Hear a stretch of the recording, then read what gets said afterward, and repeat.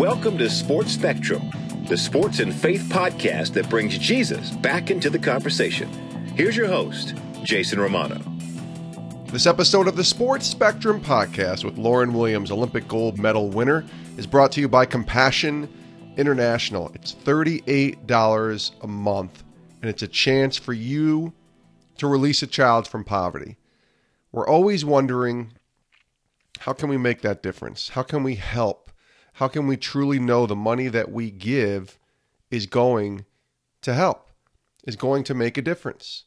And that's where Compassion International comes in. The most trusted child development ministry in the world is Compassion International. For more information, check out the website, compassion.com/sportspectrum, compassion.com/sportspectrum, and consider releasing a child from poverty today.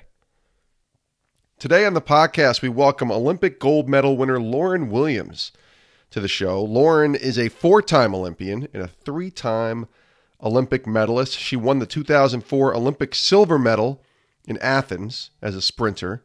She won the 2012 Olympic gold medal in London, and she'll share that story on exactly how she won that medal. And then in 2014, she won an Olympic silver medal in the Winter Olympic Games as a bobsledder in Sochi. It's a fascinating story of how she became both a summer and winter Olympian. She's one of only 5 athletes to have won a medal in both the Summer and Winter Olympics, and the first American woman to ever do so. She also has a new book out called The Oval Office, which was released March 26th, 2019. And her story is really, really fascinating, especially becoming an Olympian in both the Winter and Summer Olympic Games, but even more so her faith and how her faith really grew after a very poignant moment of her losing her dad in 2008. Lauryn Williams is our guest here on the podcast. Take a listen to our conversation here at Sports Spectrum. Lauryn, welcome to the show. It is so good to be on the show today. Thanks for having me, Jason. It's great to have you on the podcast, Lauryn. Your story is fascinating, one as both a summer and winter Olympic medal winning athlete. And before we dive into that part of the story, and I definitely want to talk about that, let's start with your newest venture as an author. The book is called The Oval Office. Tell us about it and why you decided to write this book. Yeah, so the Oval Office is my gift back to the sport of track and field. So track and field gave a lot to me and helped me just, be a better person at life. So I wanted to figure out, what way could I contribute something back to the sport? And there's no guide to being a professional athlete as it pertains to track and field. So everybody knows how the NFL works and the NHL and, all the big sports, but a lot of people don't even realize that in the Olympic sports that there is an opportunity to be a professional and that this is the way that most athletes are making their money. This is what we do for a living for the period of time we compete in it. So I wanted to create a guide for the athletes to understand better what to do. So from hiring an agent to, choosing a new coach, where to live in the country, organizing your finances appropriately, because you're going to get some really nice earnings for a really short period of time. And you've got to be prepared for that next step of what life after sport is going to bring. And so being responsible with the finances on the front end is a really important thing, and getting yourself organized there. All about traveling, what to do with jet lag when you get to Europe for the first time.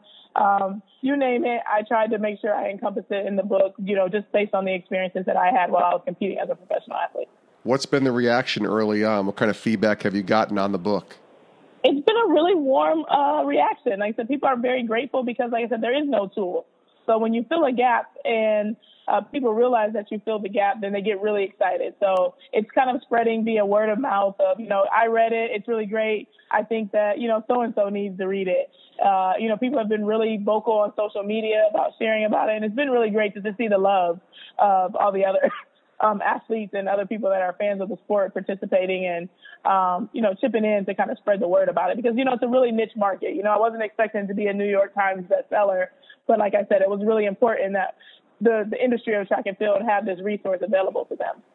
I think it's great. And I love the idea that you want to provide a resource for your fellow athletes and kind of teach what you learned in your experience. I think there's a lot of people who might be listening too that might not realize that you can be a professional track and field athlete when most people may associate track and field with the Olympics. Explain how you can be a professional and actually make money as a track athlete. Yeah, so as track and field athletes, we get money from sponsors. So, like I said, what's different from the NFL world versus, or, the other big professional sports that people know about is we have to depend solely on the sponsors, whereas in those industries, you get, W-2 income, you're an employee of a team, and then your sponsorship is extra money. In this situation, it is not where you got any guaranteed income unless you get a sponsor. So first thing you've got to do is go out and secure a sponsor. And at that point, you now are a professional athlete. You now have some income you can count on, and then you got to go out and get prize money. Then there's bonuses and incentives and things that you can earn. Depending on the caliber athlete you are, there are also appearance fees that you can get. So that's kind of the way that we make money. There's 4 different options as far as like how inflows can come in, but you got to really figure out first thing first is to get the sponsor, and the sponsor has to be interested.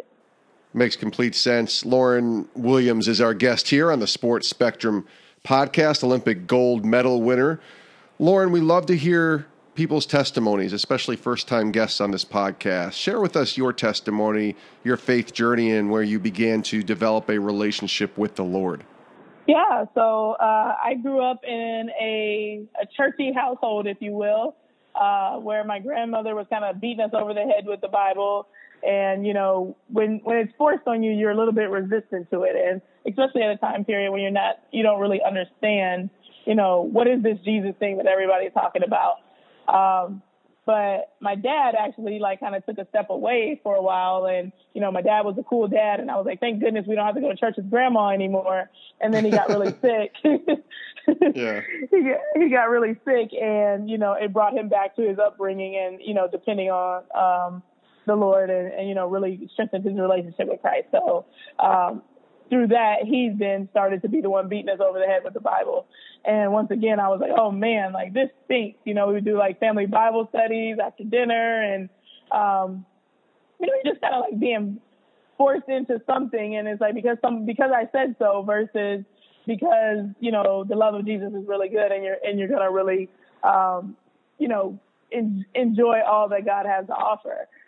So the journey, if you will, comes from, me being a little bit rebellious and not really being interested in following initially because of the way Christ was presented to me, to at one point my dad was driving us to a church about an hour and a half away.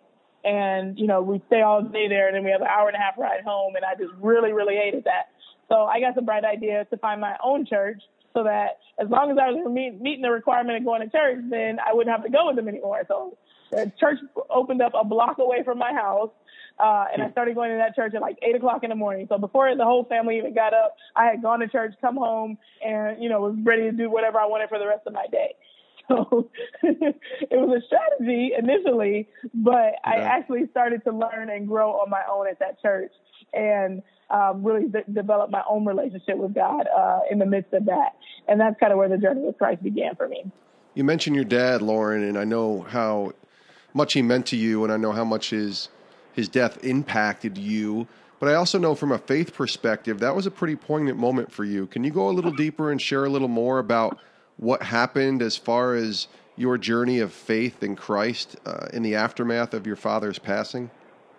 Yeah, so my dad passed away in 2008, and, it was really tough time because, like I said, I was a daddy's girl, but then on top of that, he was the one that kind of the series of events is what prompted me to be led to Christ. And then I knew and I understood that there was nothing more that he would want than for me to continue my walk. But I also kind of pulled away because I was like, my dad's gone. And, the void that you feel when a loved one leaves you is something that it's really hard to describe to people. It's something you have to experience for yourself before you can actually understand what it is. Yeah. And so there was a period of time where I just felt, very alone and didn't feel like I had a father at all. And then I realized, all of my upbringing, we talk about God watching over you and, God being the father. And then I looked at, my father watching over me. And it kind of came this like culminating moment where I realized like, I don't have just one father watching over me. Now I have two. And, this is a really good opportunity to start thinking about the fact that everything you're doing and everything that you're becoming is being seen by both fathers.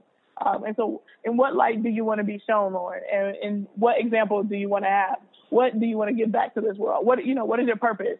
So I think him passing away, like I said, it caused me to veer a little bit, but it also has always, like, he's always been in my life to bring me back to God. It sounds like seeds were planted that really started to take shape for you. I wonder, as you became an athlete and started this Olympic journey, tell me about how your faith played a role in the way that you approached going after that journey of becoming an Olympic athlete and being an elite athlete, and where faith played a role in that and how it plays a role in that. Yeah, so faith has been a really big part of my journey as an athlete because I feel like I was gifted this talent by God, and in order to exercise the best way to like shine a light on the world and to be a light for God, it was like, you give me this gift of running, so how do I glorify you while doing this thing? So that was one thing, because I went through this like time period where I had to figure out like, what does it mean to glorify God through sport, and how does that actually happen? Because sometimes you feel like what you're doing is pretty insignificant in comparison to the work of others. I'm not in ministry. I'm not doing missionary work. I'm not a cancer doctor. And you start worrying about all the things you're not, as opposed to focusing on what your gift is and how you can use it to, like you said, to continue to let God's light shine. Lauryn Williams is our guest here on the podcast. At what point, Lauryn, in this journey, did you realize that the Olympics could be a possibility for you? So I was a junior in college, and I ran the second fastest time in the world at the college national championship. I did not have any opportunity to really plan ahead to say, I want to be an Olympian. I'm going to be an Olympian. It just happened to be 2004. It was the Olympic year, and immediately I was the fastest American in the world. Well, I was the fastest American in the world. That doesn't make sense. But I was the second fastest person in the world going into the Olympic trials. So it wasn't something I had really planned for, but it was something that happened, and I had to just get ready to be excited about it and move forward. I love that. And now you've had so many wonderful Olympic memories, and your Olympic journey is quite unique, having participated in both the Summer and the Winter Olympics. Tell us about your favorite, maybe your favorite Olympic memory in that first Olympics that you were able to participate in.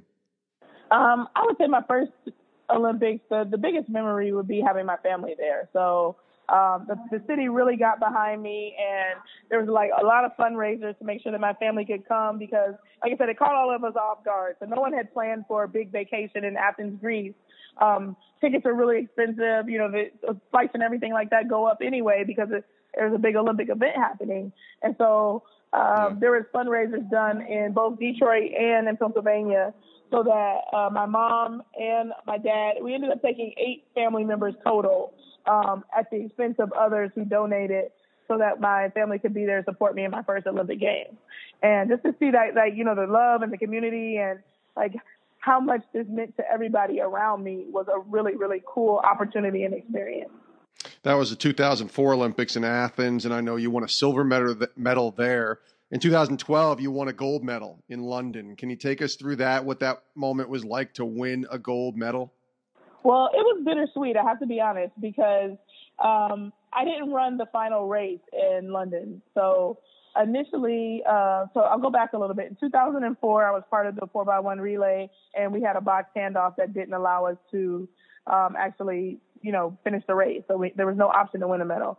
And then 2008, we had a similar incident where, fastest team was on the track. We were expected to break the world record. And once again, box handoff didn't allow us to get there. So it was really, really frustrating for me to have been a part of 2 teams at the Olympic Games that could have been world record teams in addition to gold medal teams, and not have gotten that stick around the track. So there was a lot of pressure and a lot of nervousness around the 2012 games because, we didn't want to have a three-peat of that. And so it was important that I created the energy for the team that we had good chemistry so that we weren't in a situation where we're going to have a botched handoff. And like I said, I had gotten 6th at the U.S. Nationals that year, so I wasn't going to be one of the top runners to, like I said, go ahead and compete or to participate in the final. And so when we won that gold medal, it was, like I said, it was bittersweet in the sense that, of course, you know, I was excited because I got to, you know, do my part and contribute, but I wanted to be the person out there on the track. And especially after the 2 times of not having gotten to stick around, I wanted that opportunity for redemption. But after I took a little bit of time to think about it and really understand, I realized all the contributions that I made. And I did run the preliminary round, which was really important because if there's no preliminary round, there can't be a final round. So I started looking at like the way that everything played out and the way that God set me up to be ready for this moment. Because I was a veteran of the team, I did a lot of talking to the girls, making sure that communication was in good order, that chemistry was in order, because without those things, you can't get that stick around the track. And then I, you know, kind of reframed my mind and realized like that the contribution I made, you know, did make me in fact a gold medalist, just the same as the girls who competed in the final race. Did you have one of those, oh, wow, look who else is here type of moment at the Olympics, like meeting, you know, one of those all-time, big-time athlete names? I don't know, Michael Phelps or LeBron James or anybody like that. Did you have one of those, wow, look who else is here moment at the Olympics? I didn't have one of those moments because I feel like, you know, we're all Olympians. So everybody's the best of the best in their sport. And I just feel really grateful to be able to, you know, get to the elite level and to be able to compete at the elite level. And I really respect, you know, everybody who competes in their various sports. But no one is a celebrity to me. And I think it's really important, you know, as it pertains to like not having idols and things like that, to not get all wrapped up in the celebrity of it all. To realize that there's a human being on the other end of the name LeBron James or the name Michael Phelps, you know, and, you know, there's a real person behind that. So I try to treat everybody as like, I see you. I see you as a person, and I don't see you as just like a picture to take to, you know, put on my Instagram sort of thing. You know, because that's how I want to be treated. I want to be treated like a person. No, that's really good. That's really good. A couple more questions here with Lauryn Williams. Please share with us the story of how bobsledding became something that you began to not only take seriously, but end up participating in the Olympics after being a track and field runner for so many years. Yeah, nothing but the Lord. So I was at the airport, headed to a race in Rome, and I ran into a girl named Lolo Jones, who had done bobsled the previous year. And I was just asking her about her experience. And, you know, I'd read an article about her trying it, and I thought it was pretty interesting. And she's like, Lauryn, you need to get into it. You need to try it. It's going to be wonderful. And I was like, well, how do you even, like, try it? You know, and I'm thinking, you know, life after sport, because I'm in my last year of track and field at this point.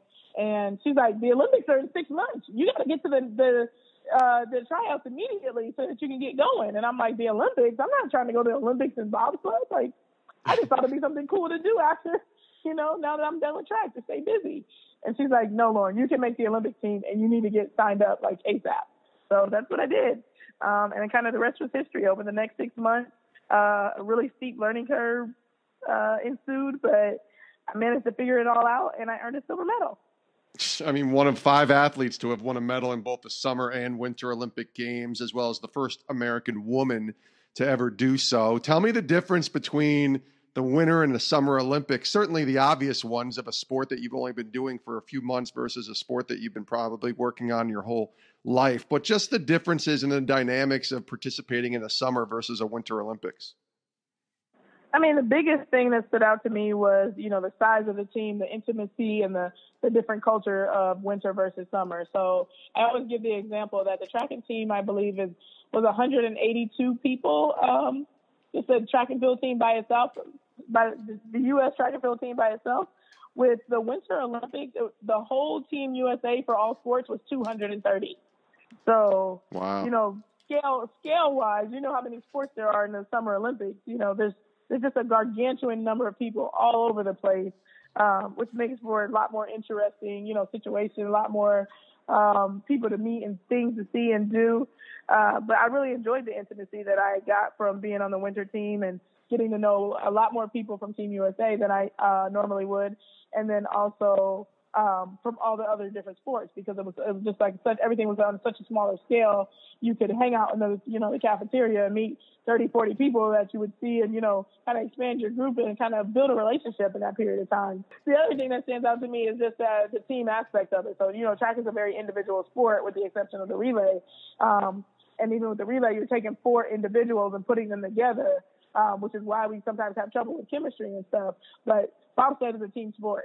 And it's not just a team sport in the sense that 2 people compete together and they're a team. It's a team sport in the sense that there's 3 different sleds. There are 6 brakemen for those 3 different sleds, even though we only need 3 brakemen. So we're alternating in and out. You're in one sled one week, you're in the other sled the other week. You're just a practice person for a whole week at a time. And so you really get to learn and understand what it means to be a team player, and to do your part to contribute to something. That's not just about, like you said, you being the performer, you being the one out there competing. And I think, 2012 and that experience that I was explaining earlier kind of set me up to be a good team player for bobsled. Lauryn Williams has been our guest here on the Sports Spectrum podcast. Really been enjoying this story and your journey, Lauryn. Last question here as we let you go. I always appreciate this, the answers that we get on this question that we ask pretty much to all of our guests here on Sports Spectrum. What are you learning today from God? What is he teaching you in the season of life that he has you in now, an author and just all the great things that you're doing? What is God teaching you today? God is teaching me today to be still. I'm doing a poor job of listening to him, but I'm hearing him loud and clear, and I'm knowing that I need to get obedient before I burn out. So, like you said, I'm wearing quite a few hats right now. I'm on the USA Track and Field Athlete Advisory Committee. Like you said, the book has just come out. I've been touring around for that. I run my own financial company where I help young professionals organize their finances. So that's kind of my main gig. Wife, dog owner, you name it. I'm wearing just, every hat you can probably think of. I do a lot of professional speaking. And, I realize that I really try to stay busy, life after sport, because I'm trying to feel this sense of accomplishment, like you're always working towards something when you're competing. And it's like, now it feels like, kind of like, what am I working towards? So I got to do all these things to feel like I'm working towards something that's good enough. And God is saying, be still. You don't have to be all things to all people. You need to focus on one thing, that one thing being me. And through me, you can pick the next thing that you're going to do to continue to glorify me. So be still and focus on one thing. She is Lauryn Williams, 4-time Olympian, 3-time Olympic medalist. In 2004, she was the fastest American in the world. She's also the author of the book, The Oval Office. Lauryn, thanks so much for joining us. It's been really fun to get to know you, to hear your story, and we wish you nothing but the best. Thanks so much for having me. And many thanks to Lauryn Williams for joining us here on the Sports Spectrum podcast, the 4-time Olympian for Team USA, who's now helping athletes and young professionals organize their finances. And that's a pretty cool thing that Lauryn's doing. You can check out the website worth-winning.com, worth-winning.com, and her website, lauren-williams.com. You can give her a follow on Twitter at Lauryn C. Williams. Lauryn is doing great things post-Olympic career and did great things during her athletic career, and just grateful for her and thankful that she joined us here on the Sports Spectrum podcast. We're also thankful to our sponsors, Compassion International, the most trusted child development ministry in the world. Here's what happens when you and I make that decision to sponsor a child: food, education, medical care, vocational training. Every child involved with Compassion receives that through the $38 sponsorship. Food, education, medical care, vocational training. We take those things for granted here in the United States, don't we? The food, definitely. Education, just kind of something that's going to happen. Going to school every day. Vocational training. If we want that, we're going to get that. Education, that kind of thing, man. Those are things that we take for granted. And this is a chance at $38 a month that you can make a difference in a child's life by sponsoring them and providing them with access to all of those things.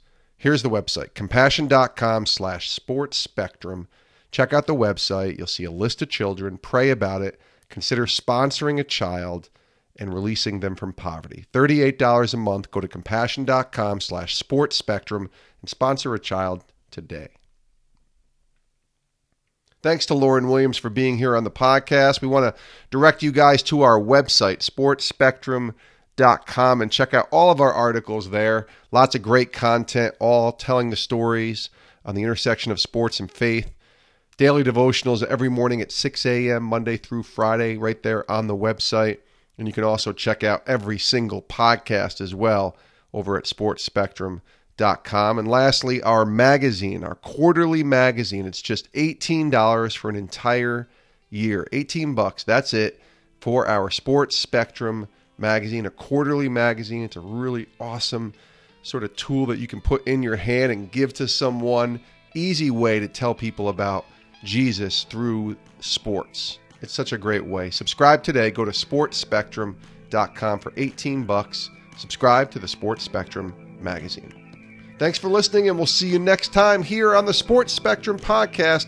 Have a great rest of your day. Love you guys. We'll see you soon.